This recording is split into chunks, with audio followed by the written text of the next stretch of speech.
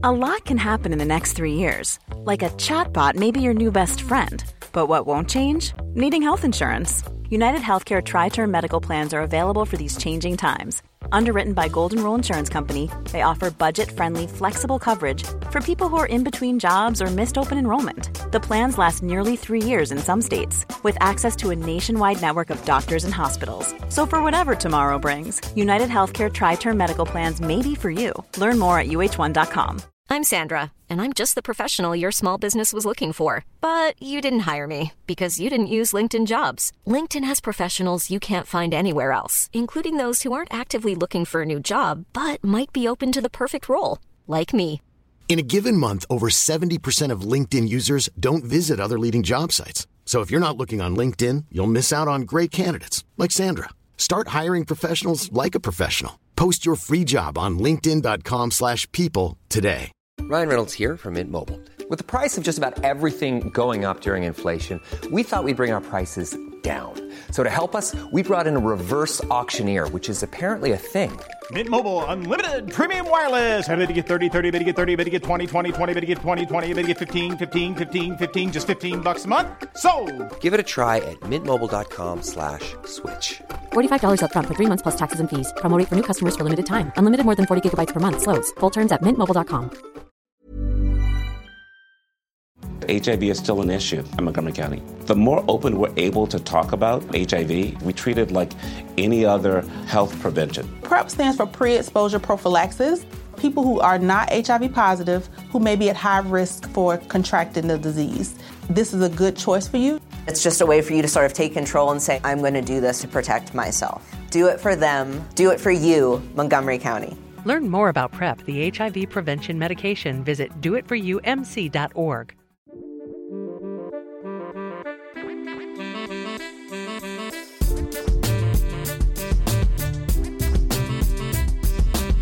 Hey everyone, Scott Hansen here from NFL Red Zone. I hope you're checking out 1 hour of 5-Yard Rush, one of the best podcasts on NFL football in the UK.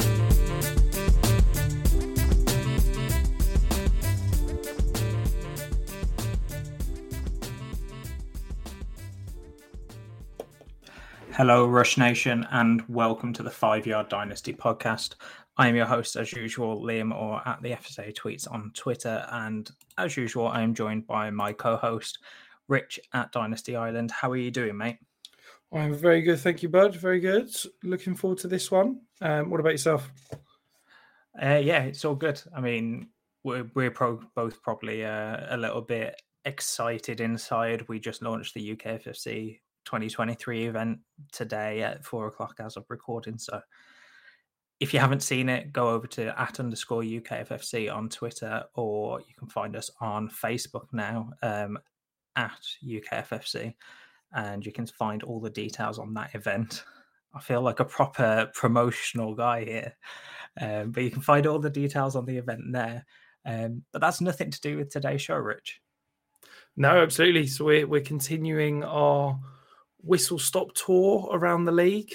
Was it around the league in 4 pods? I think was the catchy slogan we came up with. Yeah, around the league in 4. And yeah, where are we heading today, Liam?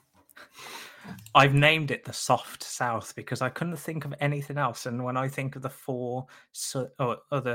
8 southern teams, the 2 divisions, they're not the most competitive. We'll put it like that.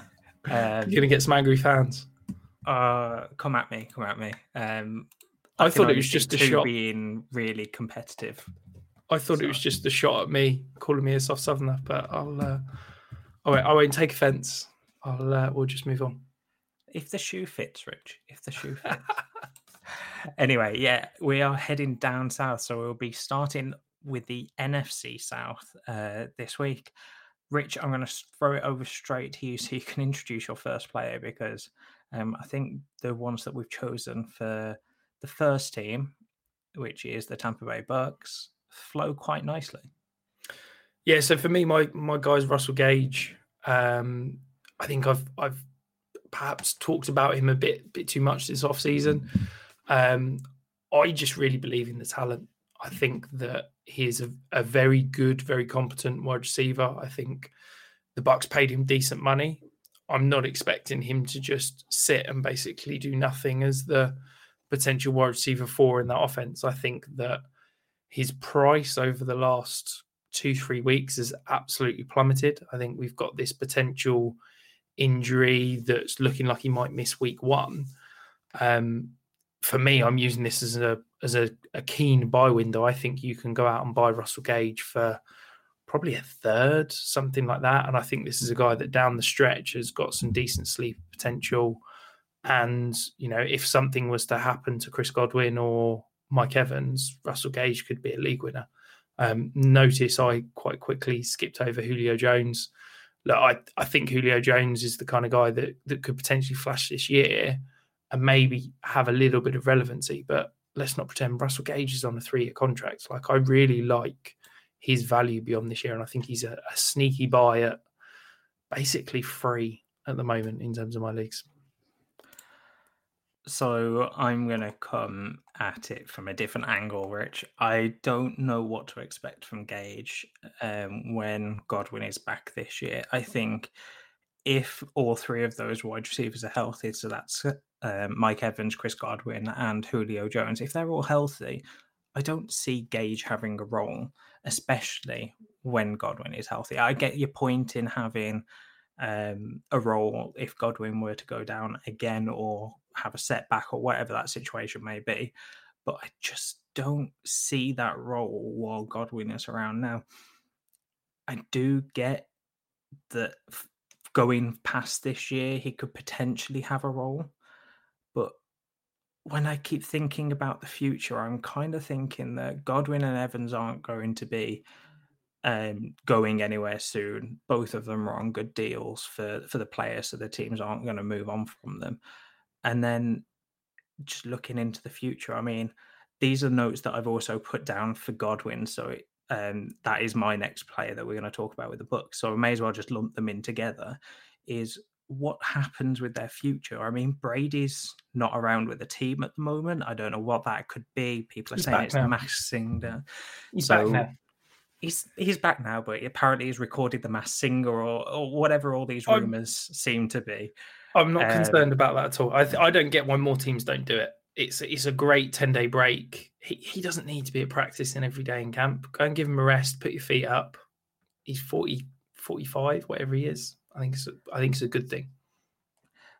So I'm not saying that it's a bad thing. I'm just saying I don't know what it really was. They were all really secretive about it. They didn't say anything about it. So maybe we get some light shed on that situation. Maybe we don't.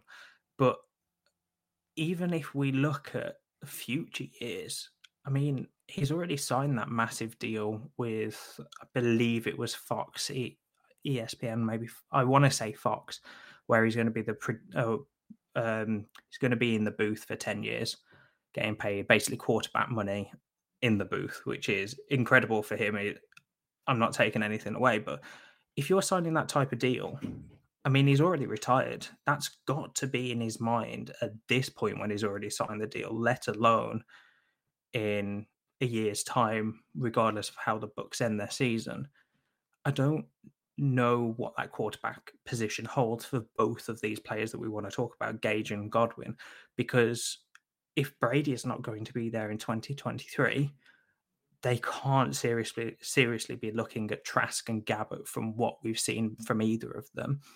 And then, so what's their situation? Because they're not going to have a high pick unless they trade for one, because Brady's on their team. They have an immensely good team. And if that isn't the case, then what's their quarterback situation looking like in free agency? It's not meant to be a great free agent class at the quarterback position next year. So what happens with both of these receivers if Brady isn't the quarterback? I think both values go down. If Brady is the quarterback next season, I think Gage is a good buy mid-season when he's not seeing the snaps, when Julio's around. And then next year he becomes that 3 maybe. But yeah, that's kind of how I fall down, is all on the quarterback position. If Brady's there, I can see Gage being a great buy now option. Moving over to Godwin a little bit more, I think that this could be around peak value. I know that I've got Godwin higher than ADP. I think I've got him 4 spots higher at wide receiver 60, and his ADP in August is currently wide receiver 20, so that's gone down. Rich, you have anything to add on Gage, or do you want to move on to Godwin? No, I think look, I believe in the talent. I think Gage is currently undervalued, and I think because of the injury, you can basically get him for free. So that's why he's my guy. I think Godwin, I think what we're talking wide receiver 20 prices, I still like that. I still believe the guy is a talent beyond Brady, and I get what you're saying about Brady being, 1 year, but I'm less concerned about kind of projecting quarterback spots 2-3 years down the line. I'm very much what have you done for me lately at quarterback? And, let's be honest, if the Bucs are going to be the same roster they are now, okay, their offensive line is falling apart at the moment with injuries, but if we're looking at them as a, 3-4 elite wide receiver offense, they've got a good defense built there. Why can't they be a player potentially for the next quarterback that becomes upset?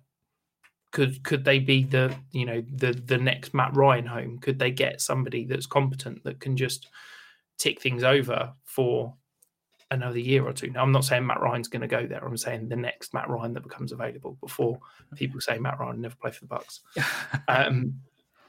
I just think that we spend too much time projecting what the quarterback situation will be. And for me, I think basically any NFL starting caliber quarterback that is there with Chris Godwin, I think he can put up easily wide receiver top 20 numbers. And look, if he's fully fit, ready to go week 1, then he's easily a top 12 wide receiver. And I think when he comes back, Rich, it's a good sell window. I say that, but I'm not saying that he sell him because he's never going to do well. I think that he is one of the unique players where you could potentially go either way and it's still a good play. You could keep him on your roster and he's a great win now option. He'll score you loads of points while Brady's there. And as you said, the talent's there. So long as it's not a horrendous quarterback, he could still put up really good numbers. But equally, I think if someone were to tell me that they wanted to sell Godwin now, I don't think that's a bad play based on that quarterback situation. And really, he's wide receiver 20. When he comes back, he's not going to be the wide receiver 20 anymore. People are going to be looking at him and looking at his past production, probably taking him as a wide receiver 14 to 12, somewhere in that range. So I can kind of see when he gets named coming back in week 3 is the latest that I've heard recently. I can see that as being a really good sell window because people will be thinking about that production even more.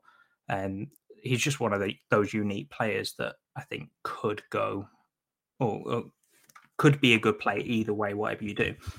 I think my one final point on Godwin is I don't think people realise when we talk about kind of force-fed touches and wide receivers being, put in advantageous situations. I don't think people realise how often Chris Godwin is used in the screen game. Okay. Last year, Liam, I'm going to throw some numbers at you.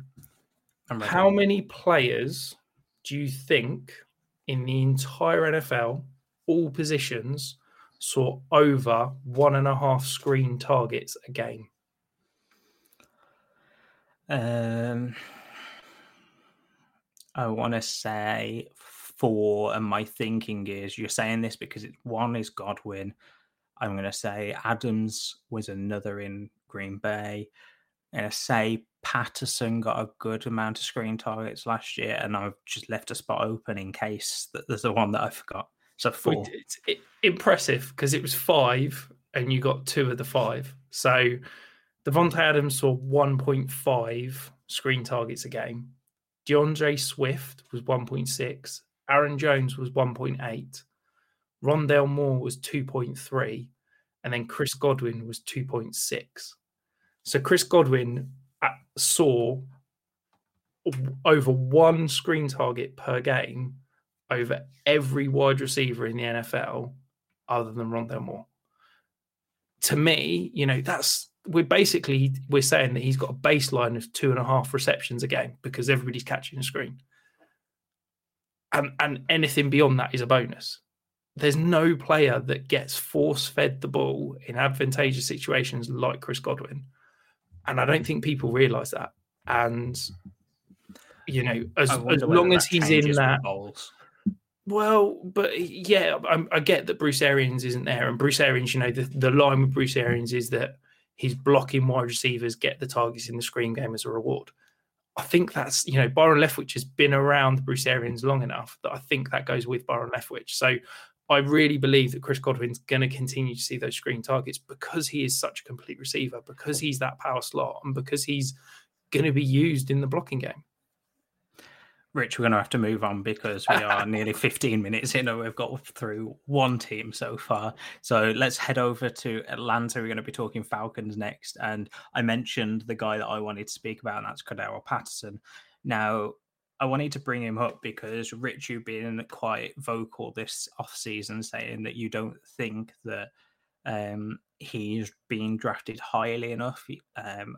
Dynasty-wise, he's old, he's a running back, so that's going to get people immediately taking him off the draft boards in the good first few rounds.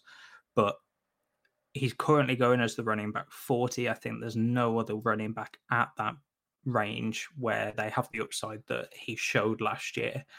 My concern is, one, is it a flash in the pan type situation where the Falcons had basically nothing else to throw to, other than Kyle Pitts and Rich Russell Gage, if you really want to throw him in there after we've just spoken about him.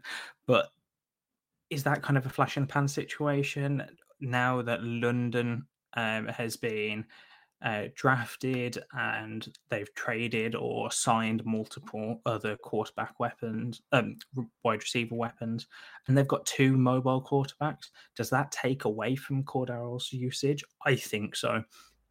I'm not saying that he's not going to outscore his ADP because I really think he does. Longevity-wise, again, question it. But if you're going for that championship, he's a great win now option at kind of a low cost considering what you're trying to pay. And you can't really look at him for the future, and anything on top of this year is basically a bonus, is the way that I'm looking at Patterson. Rich, I'm going to throw it over to you. He's currently at RB40, as I said. This year, he's basically safe cap-wise, but next year, the Falcons actually save $4.25 million if they basically cut him or put him on waivers, or however that works, with a post-June 1st designation. So do you think next year he's at serious risk of not being with the Falcons? I'll be honest, I don't really care, because at the price he's going, you don't need to worry. At the price he's currently at, you're saying RB40. Yeah. You can view him as a one-year proposition, and he's going to produce enough this year to pay back that RB40 price. So even if you get 1 year of production out of him, that's enough. You don't need anything more. I think that as a dynasty community, I think we struggle to value things that aren't normal. And I think we like our little boxes, and we can put people in a box and say, this guy's he's a young RB1 that I can bank on producing for me for the next 2-3 years minus injury, and then he'll get his second contract, so I can look to sell him. And we like viewing things in clear-cut, distinct windows. And I think the reason why Cordarrelle Patterson is so undervalued is because he is different. Yes, he's not a running back that is going to line up and get 250 carries. He's not going to get specific targets on flares and screens and coming out the backfield and those traditional, angle routes that running backs run a lot of. He is a movable offensive piece. We saw last year he was able to line up as the ex-ISO in that 3-by-1 offense where he was put up man-on-man on a corner and was catching back shoulder fades. He was able to be a useful red zone weapon because defenses didn't know where he was going to line up. And yes, he's going to get 120, 150, traditional carries. But he is not a traditional RB1. He is not a traditional running back. And we struggle to put a value on that. And for me, I think that the Falcons tapped into something last year, and I think you're going to see it more this year. I think their offense is going to be completely weird and wonderful and unique. I think you're going to see Drake London line up in the slot as that massive power slot. I think you're going to see Kyle Pitts line up as the X outside on his own. I think you're basically, what Arthur Smith is saying is that he wants these unique movable pieces so that the defense has no idea. They can stay in that 11 personnel, have 3 wide receivers, have Kyle Pitts, have Patterson. They could be a true 5-out offense. They could also line up in like 12 personnel and have 2 tight ends on the field. And it's really, they're going to be an awful team. The Falcons are going to be dreadful. I think they're probably going to get the number 1 pick. But I'm really intrigued to see this offense. And I think that Cordarrelle Patterson is going to put up fancy value. We saw last year when he was on the field, when he was healthy, he was a stud. And if I can get 1 year of production out of him, and yes, he's old, but he's not a normal running back because he's not had that volume of carries. He's not had a running back workload throughout his entire career. And I just think that this is a guy I can get as my running back 4 based on his current value. And I think he can easily put up running back 2 numbers. And I think he's possibly got a chance of being a fringe top 12 running back again this year because of the unique way that he's going to be utilized and the unique way he's going to be force-fed touches. And I just think that because he doesn't fit in a box that we can, tidy up and put a bow round, nobody knows how to value him. Right, Rich, let's move on to your Atlanta Falcon because we've gone over yet again on our player. That's my rant over. I'll keep it quick. So Desmond Ridder is my Falcons player. I think that he's really significantly undervalued. I think that we talked about the Falcons being a bad team. I think chances are they're probably going to, their starting quarterback is a quarterback that's playing in college. But I think there is absolutely a chance that Desmond Ridder is going to get the opportunity to start this year. And if he proves competent and proves enough that the Falcons don't draft someone, you can get a starting quarterback for the next 2-3 years who's got the Konami code, he's got that rushing floor for, probably a second, if not maybe a little bit less. So, he's a player that is on my radar to go out and buy because I think that people are going to forget about him as soon as Mariota starts week 1. I agree with him being low in value and has that upside. I don't agree with him being a second or even less. I think you've got to pay 2 seconds at least to get him right now. He's shown enough. He's shown enough flashes that people are high enough on him. I don't think Mariota starting is going to stop people from maybe having him highly. I think the only thing that would stop that is maybe if Mariota doesn't potentially let that job go by week 8, I want to say. That's when people, or week 6 to 8, I think that's going to be the start of the panic window if Mariota's still starting in that window. I think either way, Ridder is going to get starting games, whether it is earliest week 5 after Mariota's had a good shot, or whether it's after the bye in week 14 when they just want to see what they've got in Ridder before they go into the 2023 season and the 2023 draft. As you said, I think he's got incredible upside, but at the same time, he may be a career backup and never moving from not moving from the Falcons until 26, 27. It's a massive risk. You could be left holding the bag. It's like my Jordan Love shout where I said that Jordan Love was the biggest value and everyone needed to go out and buy Jordan Love. And, that's turned out to be awful advice because Jordan Love hasn't got the opportunity to start. And it could be the same with Desmond Ridder. But the risk reward, if he becomes that starting quarterback, he's easily worth a first plus. So moving on to the Panthers,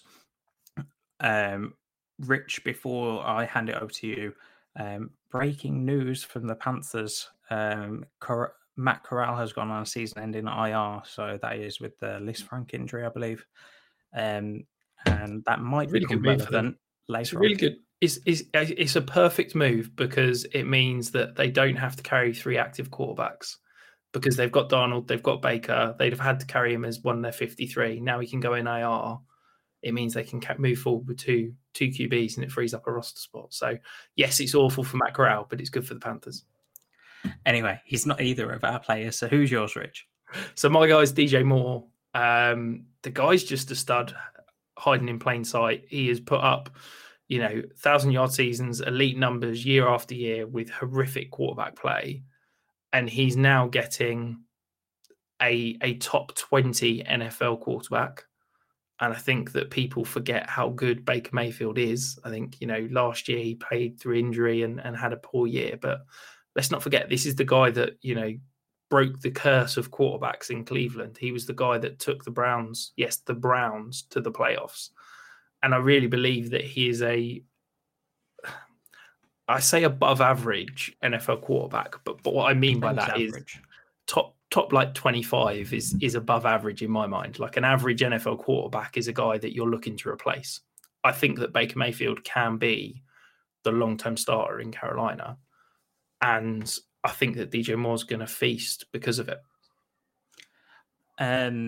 I like this shout in terms of Baker Mayfield being potentially the best quarterback DJ Moore's had. I think definitely. Did he have Cam Newton? I can't remember. Look, Cam Newton was an incredible athlete. He's an incredible fantasy producer. He won an MVP. But in terms of pure passing quarterback, Baker Mayfield is leaps ahead of Cam Newton. Okay, we're not going to get into that because that'll be a whole different show. But I think DJ Moore at the current price of wide receiver 14 is priced pretty much where I kind of want him, maybe a spot or two higher than where I've got him in my rankings, but probably bang on. I mean, as you said, getting an upgraded quarterback from basically every other quarterback he's had in his career. Going into 2023, he could have a better quarterback than Baker Mayfield. If Baker Mayfield for some reason just drops and falls apart and isn't what the Panthers traded for, I can see them getting a new head coach and a new quarterback to go with said head coach in the draft. So again, this is a kind of an unknown situation at quarterback, but DJ Moore, as you said, doesn't matter what quarterback situation he's had, he's always put up 1,000-yard seasons and always been that boring, safe wide receiver 2 when people think about him, and probably drafting him to be that kind of safe, consistent option. But I don't think many people are considering that upside of if Baker is incredible this year, then what happens with DJ Moore? Because he's most likely going to be the prime target, maybe outside of CMC. But that kind of brings us safely and nicely into my play, which is actually Baker Mayfield going as QB 27 in August DLF ADP. Now, with Baker, we've already said that he's got a huge range of outcomes. But at that QB 27 cost, I think that's going to be incredible for a QB3 option. Yes, it comes with a lot of risk. He may not be the Panthers starter of the future, but I don't think he's ever going to be completely out of the starter question. I think that he could have a similar career trajectory as Trubisky, where he kind of went as a backup after the Bears got rid of him, and then kind of nudged his way into the starter conversation again. If that does happen, I think Baker is much more of a better prospect than Trubisky in that starting conversation. Currently, Wentz and Mills are going as QB 25, QB 26 respectively, and I'd take Baker over both of those. I just think that he's in a better situation and has much, much better upside. So, Rich, what do you think about Baker Mayfield? We kind of talked about it already. I think that's incredibly harsh throwing him in the same bucket as Mitch Trubisky. I think he's definitely a career trajectory. Yeah, I think his career trajectory is massively ahead of that. I think that, to me, I'd throw him in perhaps that Carson Wentz range of the last 2 or 3 years. I think he will definitely be a starter in the NFL over the next 2-3 seasons. I see no world if Carolina decides to blow everything up and start again, and they want to go down the young QB route. I see no world in which Baker's not started next year. You know, we talked about Tampa Bay potentially moving on from Tom Brady. He'd be a competent starter there. I think he is, as I said, I think he's a top 20 starting quarterback in terms of NFL talent, and I'm gobsmacked that. I think people forget how good he was because he played injured and Cleveland wanted to move on to go and get Deshaun Watson. And, you know, I think we can talk about that till the cows come home. But for me, he's my QB 24. I'd absolutely take him ahead of that, what I'm classing kind of 1 year potential tier of Ryan Tannehill, Matt Ryan, Carson Wentz, Davis Mills, Jared Goff, Daniel Jones. All of those guys, I'm not convinced have a starting job next year. I'd take Baker Mayfield and Dynasty over every single one of those guys. So, Rich, let's move on to the Saints. I'm going to start off with my guy, which is Alvin Kamara. I think this season you've kind of been if you've still got Kamara and you're not competing, or like a middling team, I think you've been gifted a golden opportunity with this suspension news coming in that it's probably not coming in until 2023. I think you've been gifted a golden opportunity to sell right now or when the season starts, because I don't see his value going any higher than his current ADP of RB14. Even if he has a great season this year, kind of has basically a similar season to what he's done for his entire career, I can only see his value going to RB12 at max. I don't, because of that suspension that is looming over him, that'll be the whole off-season talk about Kamara next year. He's also 26, so next year he is basically worthless in terms of dynasty eyes. Yes, he's a great running back, but I just don't see that spike in value that you could probably get elsewhere. Now, if you've got him on a contending roster, he is going to be incredible for you this year.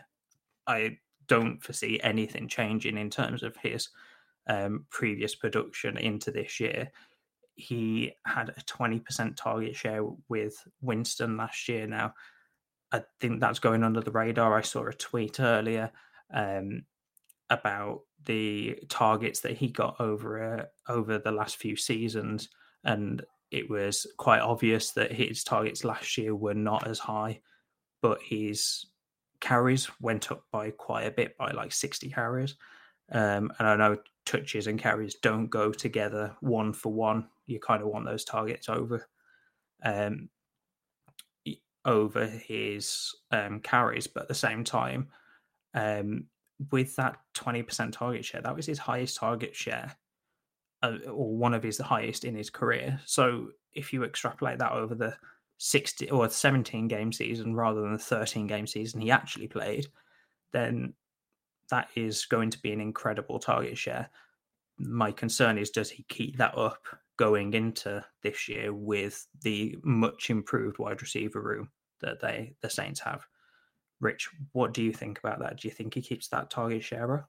I think you've hit the nail on the head. I think he's going to be fantastic this year. But I think if you can sell mid-season when people have forgotten about that suspension that's looming over him and people are just in redraft mode, I think it's perfect. You know, you said you've been given a kind of a golden ticket to get a half a year of production, sell mid-season, and, you know, that's probably the last peak value we're ever going to see.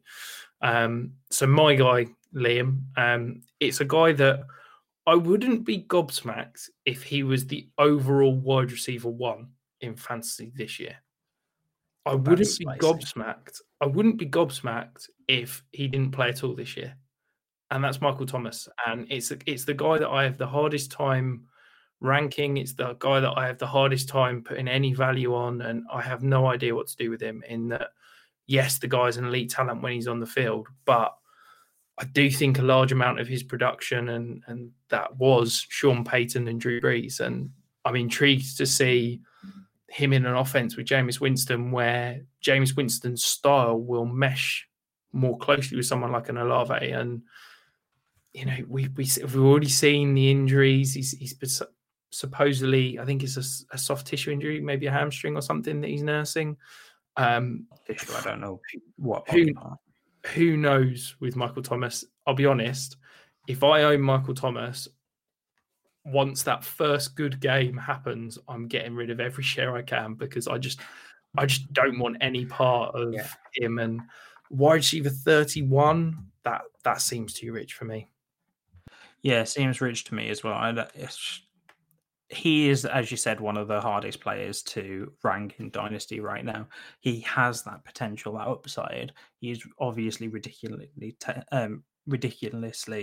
talented, but at the same time, as you said, he may not play another snap for the Saints if he has whatever happens last year happen again. I mean, that kind of seemed like a whole messy situation, and I don't think it was all down to injury. I think there was a lot of issues with the coaching staff and the front office and Michael Thomas himself.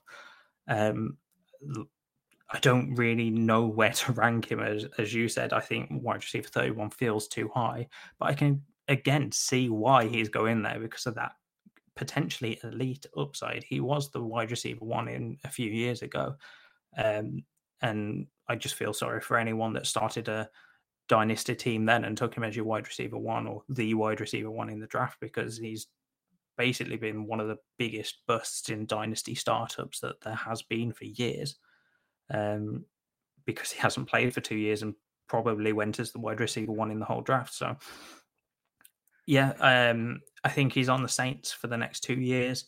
The only season or before the 2024 season is the only time he's potentially going to be cut in terms of that contract. So he's going to be at least on the Saints for 2 more years, including this year. I don't really know. I think this year is going to be big, but I don't foresee that value increasing twofold or even just increasing massively, because he is already 28, 29 years old. So I think that's going to play into the Dynasty community's mind. But Rich, let's move over to the AFC South. We'll start with the Indianapolis Colts. Who do you have for us to start us off? It's my guy, Mo Alley-Cox. I felt like I had to talk about a tight end. It's a guy that, I'll be honest, I'm picking up Mo Alley-Cox everywhere at the moment. He's free. We've seen when he got the run over the last 2 years that he can be fantasy relevant. Who's going to be the number 2 pass catcher in Indianapolis? God knows. I think he's an athletic freak. He's one of these tight ends that's got the basketball background. I think he's going to be on the field a lot of the time. And for me, I just think to be currently going undrafted in DLF ADP, that screams value to me. So yeah, I'm very excited about my guy Mo. I get it. But in Dynasty, I don't want him. It's the best way to put it. I think this year, a lot of the players we put on this list so far are players that are going to be great this year in terms of outscoring ADP or cost or however you want to put it. But in future years, have so many question marks that I wouldn't want to own them in future years. To me, he feels like a tight end version of Cordero Patterson, but with less upside. I don't think that he's ever going to be the tight end 12 in a season-long scoring or in points per game, or however you want to look at that. But I do think that he is going to be a serviceable backup where you can throw him in and think, if he scores a touchdown, he's getting me 15 points in tight end premium or whatever. But if he doesn't, he's still somewhat of a safe option. He's just not a purely touchdown-dependent guy. My concern is how Jelani Woods and Kylan Granson fit into the equation, because they aren't going to disappear. Not concerned at all. I'm not a huge fan of Kylan Granson. He only got 15 targets in 17 games last year. And that was while it was basically just him and Mo Alley-Cox anyway. So I don't foresee him being much of an issue. Jelani Woods, I think, is going to be the future at the tight end position for the Colts. And that's why I like Mo Alley-Cox now, but not in the future, because Jelani Woods is just a monster, and he's the guy that I want in that tight end room going forward in 2-3 years' time. Moving over to my player, I put Michael Pittman down. Now, I love Michael Pittman. I really like the way that he plays. I thought he kind of came out of nowhere last year and won me a championship, and in another league took me very far into the playoffs. But I think, is he getting overhyped right now, Rich? Like, he's going as the wide receiver 13. Now, what's his realistic ceiling in terms of dynasty value next year? Yes, I think Pittman could have a top 5 season, potentially, as like a top ceiling. Top 5 doesn't seem out of place.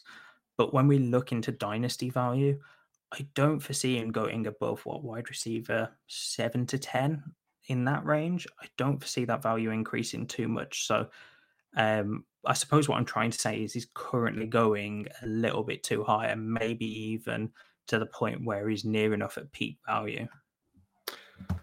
You're not going to like what I'm going to say here, because I love Michael Pittman. I was slow to get on board when he came out. I thought he was just a big-bodied stiff that couldn't run routes. I've been completely proved wrong. I think as a route runner, he's been fantastic. And I think that Matt Ryan just produces, wide receiver ones. If I take you back every season since 2014, Liam, okay, Matt Ryan, wide receiver 1, what do you reckon the lowest rank his wide receiver 1 has ever finished? So that is 8 seasons, last 8 seasons. I mean, I'm going to put it out there that he's had Julio Jones for a good portion of those. He had Calvin Ridley. So I'm going to say for both of those, say wide receiver 11. Okay. So last year was the first time since 2013 that Matt Ryan's wide receiver 1 finished outside the top 5. He had Cordero Patterson finished as wide receiver 15 last year. He's a running back. Okay, but in terms of fantasy perspective, he was a wide receiver. But 2020, Calvin Ridley finished as the wide receiver 4. 2019, Julio wide receiver 3. Year before that, Julio wide receiver 1. Year before that, Julio wide receiver 5. Year before that, Julio wide receiver 5. Wide receiver 1. Wide receiver 5. Now, I get that Julio and Calvin Ridley are elite talents, but I think Michael Pittman is on that level. If we go back even further, 2011, Roddy White, wide receiver 4. 2010, Roddy White, wide receiver 1. 2009, Roddy White, wide receiver 5. 2008, Roddy White, wide receiver 3. Rich, I'm going to make you feel old. 2008, I was still in primary school, mate. I wasn't playing fantasy football. I mean, that's not that bad because I just finished my A-levels. So, yeah. Look, Matt Ryan, since 2008, has had 2 years where he's not had his wide receiver 1 finish in the top 9. Like, that's mind-blowing. The guy just produces fantasy points for his wide receiver 1. Michael Pittman has shown last year that he can be elite. I think he's taken a step forward as a route runner and a pass catcher. So, yeah, wide receiver 13, Liam, I am all in on Michael Pittman. Okay, with that, you've already spun me around. I'm back in at that cost. Yes. Yes. we'll move on to the Jags, so Rich can have another attempt at trying to spin me on some other players, I suppose. I'm going to go with James Robinson. I just have questions about whether he's being forgotten about. He is a volume-based running back from what we've seen so far. People like to say that he's immensely talented. I don't believe that. I think that he's immensely talented in terms of getting to the NFL, as you said, Rich, last show, I think it was. For an NFL talent, I don't think he's that talented, but to get to the NFL, you have to be an immense talent, obviously.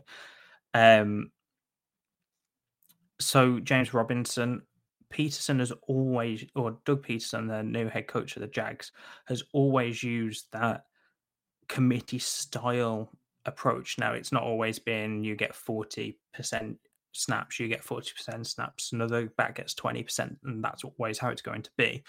But he's always typically had that kind of movable piece and always liked a bruiser type running back, which is what James Robinson tends to kind of profile as.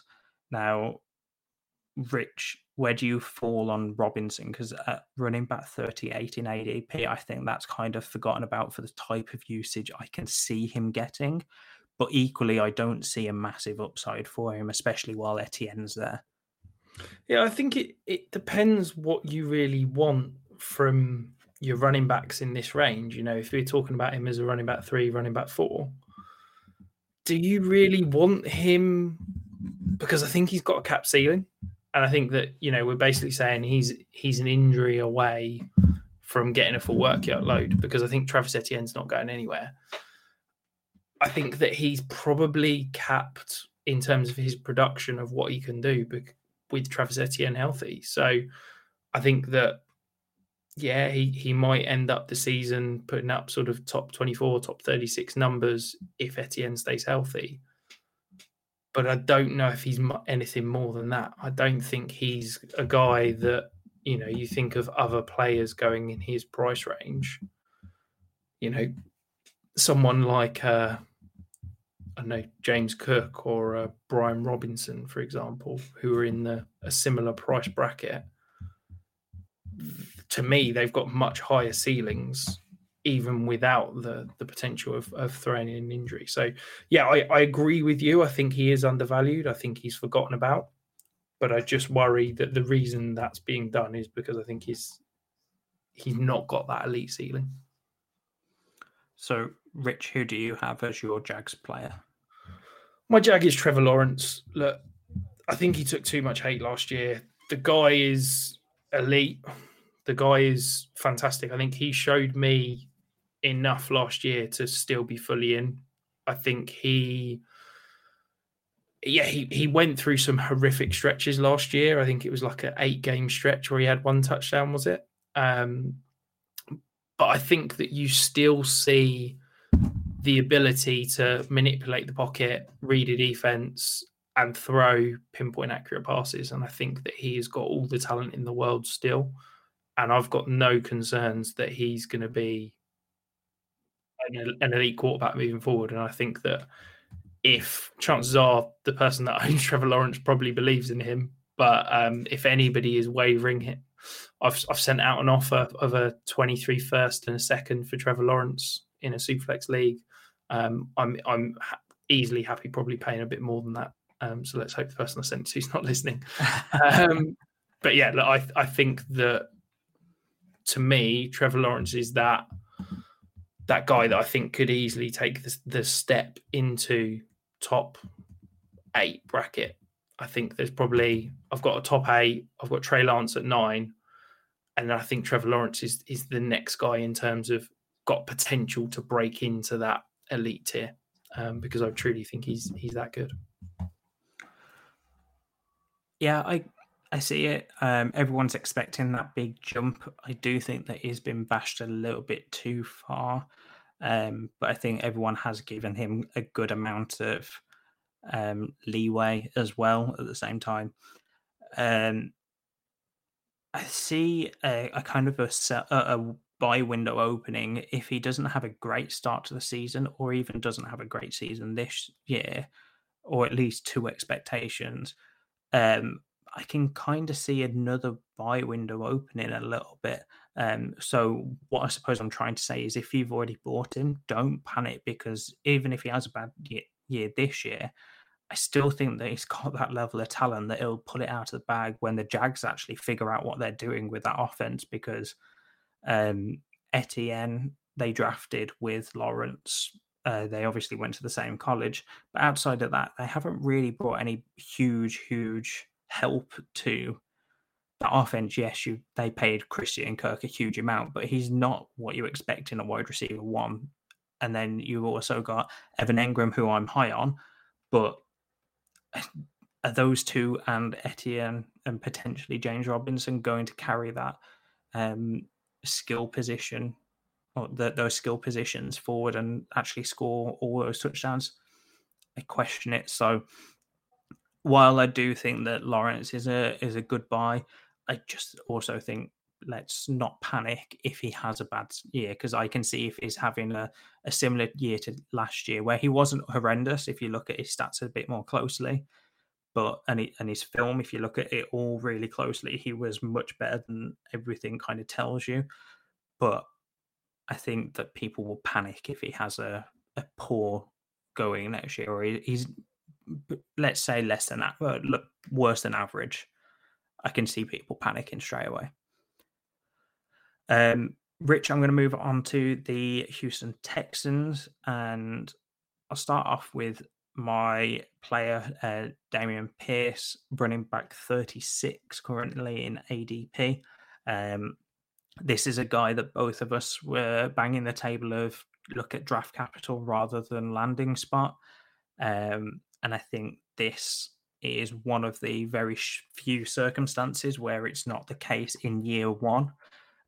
What I do want to say is I still believe in draft capital over landing spot, so I can see the Texans bringing in talent next year in free agency in the draft, however they want to do it, and challenging Dameon Pierce. I'm not saying that Dameon Pierce will lose the job or however the season ends, but I'm still banging that draft capital over landing spot drum in future years. But right now, he is that running back one from all reports from camp. But I suppose my question to you, Rich, is do you really think that he's going to keep that starting role for the entire season and not get challenged whatsoever by whoever they decide to bring in, or whether it's Marlon Mack coming back from his Achilles? So we saw that Achilles isn't a done and done injury when D'Onta Foreman came back and looked really good. I mean, it wasn't a Titans running offense, but he still looked pretty good. I think, look, for me, I didn't like Dameon Pierce as a prospect. I didn't like him on film. I thought he was a ham and egger. I thought he was distinctly average at a lot of things. I didn't understand why Florida, if he was an elite talent, why Florida didn't use him more. From a statistical point of view, in my model, he was pretty poor. He was a 39th percentile prospect. I didn't like him. I was very low on him. So perhaps this is some take lock and me trying to defend my position, but I still don't see it. I think that people are celebrating the fact that he's going to be the clear-cut one in Houston.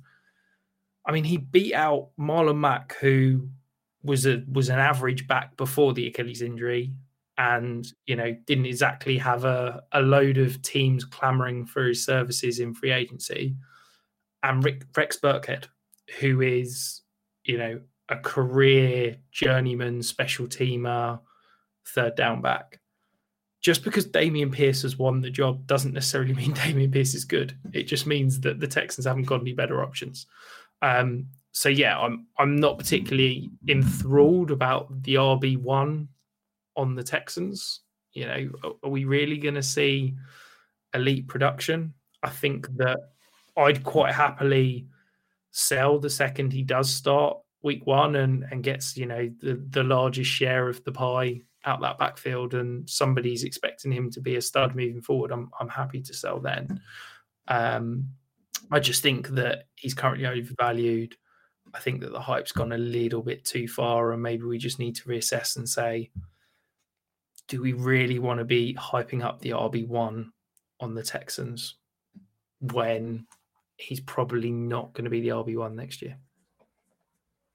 Yeah, basically, we both agree on that. So, Rich, who have you got as your player for the Texans? My guy, it's, look, he's the only target. He's the only fantasy asset that, to me, is startable in Houston outside of maybe Davis Mills in Superflex leagues, and it's Brandon Cooks. I think he's a plug and play wide receiver 3. You can get him probably cheaper than that. If you're a contender and are looking for that flex piece, I think you can do a lot worse than going and floating out. What are we saying for Brandon Cooks on the trade market? Do you think I'd get him for max of 2 seconds? Yeah, see, I'd pay a second and a third. I don't know if I'd go to 2 seconds, but I genuinely think you can get him for that. Particularly if the person that's got him, will start to become age obsessed in Dynasty again very soon. Yeah, I think that he's a solid wide receiver 2 option, as you said. If you can get him in that second and third, maybe even 2 seconds at a push type of price range, then as a flex option, he is going to be incredible for you. You've basically got, providing that your other starting wide receivers hit and play well, you've essentially got 4 starting wide receivers. Yeah. And I think that Cooks basically ties in perfectly to my next pick, which is on the Titans, and that's Robert Woods. And to me, Robert Woods is basically discount Cooks. What a difference a year makes. We were sat here last year with Robert Woods going ahead of Cooper Kupp. Now, Cooper Kupp is, consensus top 5 dynasty wide receiver, consensus top 2 wide receiver in redraft, and Robert Woods is the forgotten man. He is fully fit. He's going to be healthy. The Titans have announced that he's going to start alongside Nick Westbrook-Akina. Look, Traylon Burks actually been confirmed now. Yeah, they've said it today. Oh, so, wow. Traylon Burks hasn't had the best off season. I think Traylon Burks is going to be, a piece of this offense. But for this year, I think Robert Woods is a bargain. And if I can get wide receiver 53, if I can get Robert Woods for, I'd be happy paying a 23 second. Now, I know I've said that 23 seconds, you need to go out and get them because no one's selling you a 23 first and 23 seconds are going to be gold dust. But I'd be happy paying that for Robert Woods. I think that he is the perfect, first guy off the bench, perfect deep flex play in a deeper league. I really believe that, look, there's an awful lot of production that is going to happen in Tennessee. I do believe that they're still going to have competent offense, and I think Robert Woods is going to be a big beneficiary of that. Yeah, I think my concern with Woods is that ACL. We've seen that it doesn't take, or players don't come back from ACL tears immediately, like 100%, 110%, however you want to put it. The other thing is his contract is so weird, Rich. I don't know whether you know this, but this year there's nothing to worry about. He's going to stay on the roster. But in future years, there is 0 dead cap whatsoever. They save 13, 15, and then 17.5 mil in each of those next 3 years because there's 0 dead cap. I'm not saying that he's... That always happens whenever a player is traded because all of the guarantees, the signing bonus, the roster bonus, stay with the team that have traded him. So the dead cap hit sits with the Rams because they've traded him. So that's why when you acquire a player via trade, you can then cut them at any point. Yeah, I get that, but my point still stands is that is an extremely cuttable contract for the Titans if Woods, for whatever reason, doesn't get back to what we're expecting him to be. I do think that it'll be a top 36 wide receiver this year in production-wise. I think that wide receiver 53 is absolutely ludicrous, quite frankly. I think that you could take him 10 spots ahead and I probably wouldn't even bat an eyelid. As I said, my concern is for the future. And that kind of brings me on to my next player, but with Woods specifically, he is a great flex option, kind of like Cooks, as you said, Cooks at a discount. But future-wise, I'm kind of uncertain about that Titans offense. And with that, I'm going to start talking Malik Willis. Now, looking at the Ryan Tannehill contract, Ryan Tannehill's contract next year, it is cuttable, but only saves... I say only saves like 18 million. So that's quite a decent portion. But with that, if Ryan Tannehill does struggle for whatever reason, I think the Titans offense or Titans fan base in general will try and push for Malik Willis because he has shown some real good flashes. He's shown that he is electric in the preseason. Now it is preseason, so trying not to get too hyped about him, but he's shown that he's got that level of talent, and that a third rounder could be an incredible steal. We could be talking about Malik Willis for the future.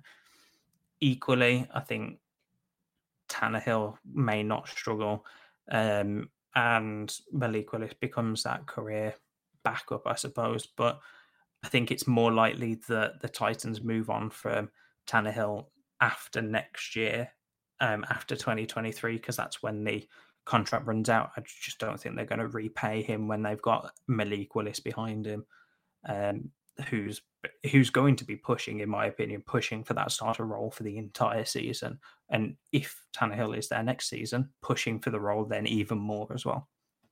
Yeah, so I think that, in my opinion, Tannehill is starting this year. I think that is nailed on. I think. Oh yeah, I never.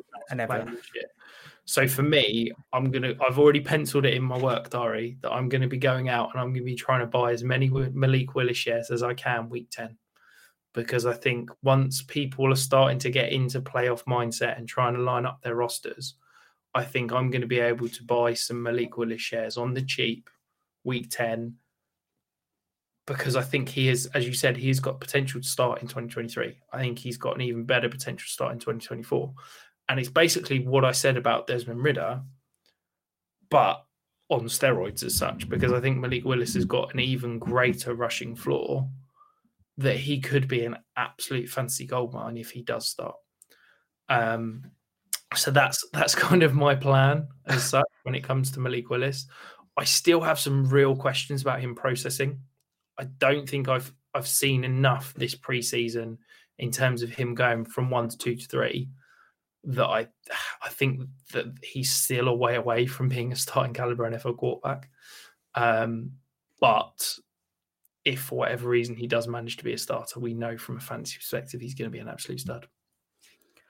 Yeah. As I said, he's shown flashes. I'm not saying that he's going to be the starter week 1. I do think that the Titans fan base will be pushing for that starting role if Tannehill, for whatever reason, really struggles. But as I said, Willis has shown flashes, but doesn't necessarily mean that he is currently there. As you said, 2023 is the earliest that I can see him starting the full season. And 2024, to me at least, unless the Titans do something crazy, is basically I'd say 75% chance Willis is the starter from at this point in time. Yeah, no, absolutely. I think that makes sense. So, Rich, that comes to the end of our players. We've gone through all the teams in the soft south, as I have named it this week. So, have you got a dynasty tip for us? Yeah, so my dynasty tip is start talking. Quite shortly. So I think that now is really important. Everybody is, I know some people aren't quite as degenerate as us and sort of check out over the off season at certain times, but now is the time to start having those conversations with your league mates. It doesn't need to necessarily be anything kind of great in depth. I just think you need to be opening the dialogue channels with every single person in your league so that you've got already some level of rapport for making those trades in seasons. You've already got that level of rapport open so that you can drop them a DM on week 4 and say, how you feeling about your team? Are you starting to rebuild? do you think you make a playoff push? Blah, blah, blah. If you do that cold, people are a little bit more, right, what's this guy trying to get? What's he trying, what's he trying to pull the wool over my eyes? I think a if little you bit more start icy, if you excuse the pun. Exactly. And I think if you can open those channels now, it will only help you in 6, 7, 8 weeks' time when you're trying to make those trades, because you're just somebody that's had conversations with them over the last 2 months. You're not just messaging them out of the blue in order to try and screw them over in a trade. I like that. I don't think I've got anything to add to that. So that is all we have on the show sheet. So that is all we have for you, dear listeners. As usual, we'll be back next week, streaming at 8 p.m. UK time on Tuesday, or the podcast will come out later on in that week. But until then, stay safe, Rush Nation, and remember, just start talking.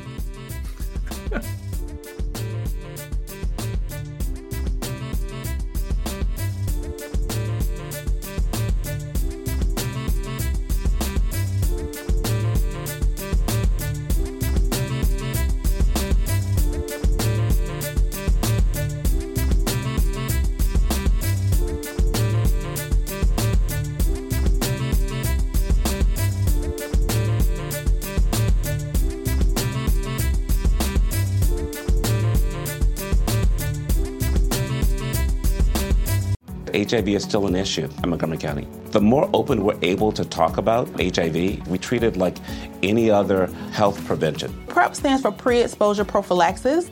People who are not HIV positive, who may be at high risk for contracting the disease.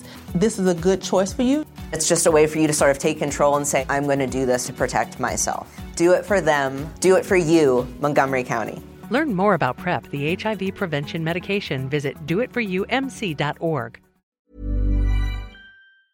Mom deserves the best, and there's no better place to shop for Mother's Day than Whole Foods Market. They're your destination for unbeatable savings, from premium gifts to show-stopping flowers and irresistible desserts. Start by saving 33% with Prime on all body care and candles. Then get a 15-stem bunch of tulips for just $9.99 each with Prime. Round out Mom's menu with festive rosé, irresistible berry chantilly cake, and more special treats. Come celebrate Mother's Day at Whole Foods Market. Hi, I'm Daniel, founder of Pretty Litter. Did you know cats tend to hide symptoms of sickness and pain? I learned this the hard way after losing my cat, Gingy. So I created Pretty Litter, a health monitoring litter that helps detect early signs of illness by changing colors, saving you money and potentially your cat's life. Pretty Litter is veterinarian developed, and it's the easiest way to keep tabs on your fur baby's health right at home. Go to prettylitter.com and use code ACAST for 20% off your first order and a free cat toy. Terms and conditions apply. See site for details. Mom deserves the best, and there's no better place to shop for Mother's Day than Whole Foods Market. They're your destination for unbeatable savings, from premium gifts to show-stopping flowers and irresistible desserts. Start by saving 33% with Prime on all body care and candles. Then get a 15-stem bunch of tulips for just $9.99 each with Prime. Round out Mom's menu with festive rosé, irresistible berry chantilly cake, and more special treats. Come celebrate Mother's Day at Whole Foods Market.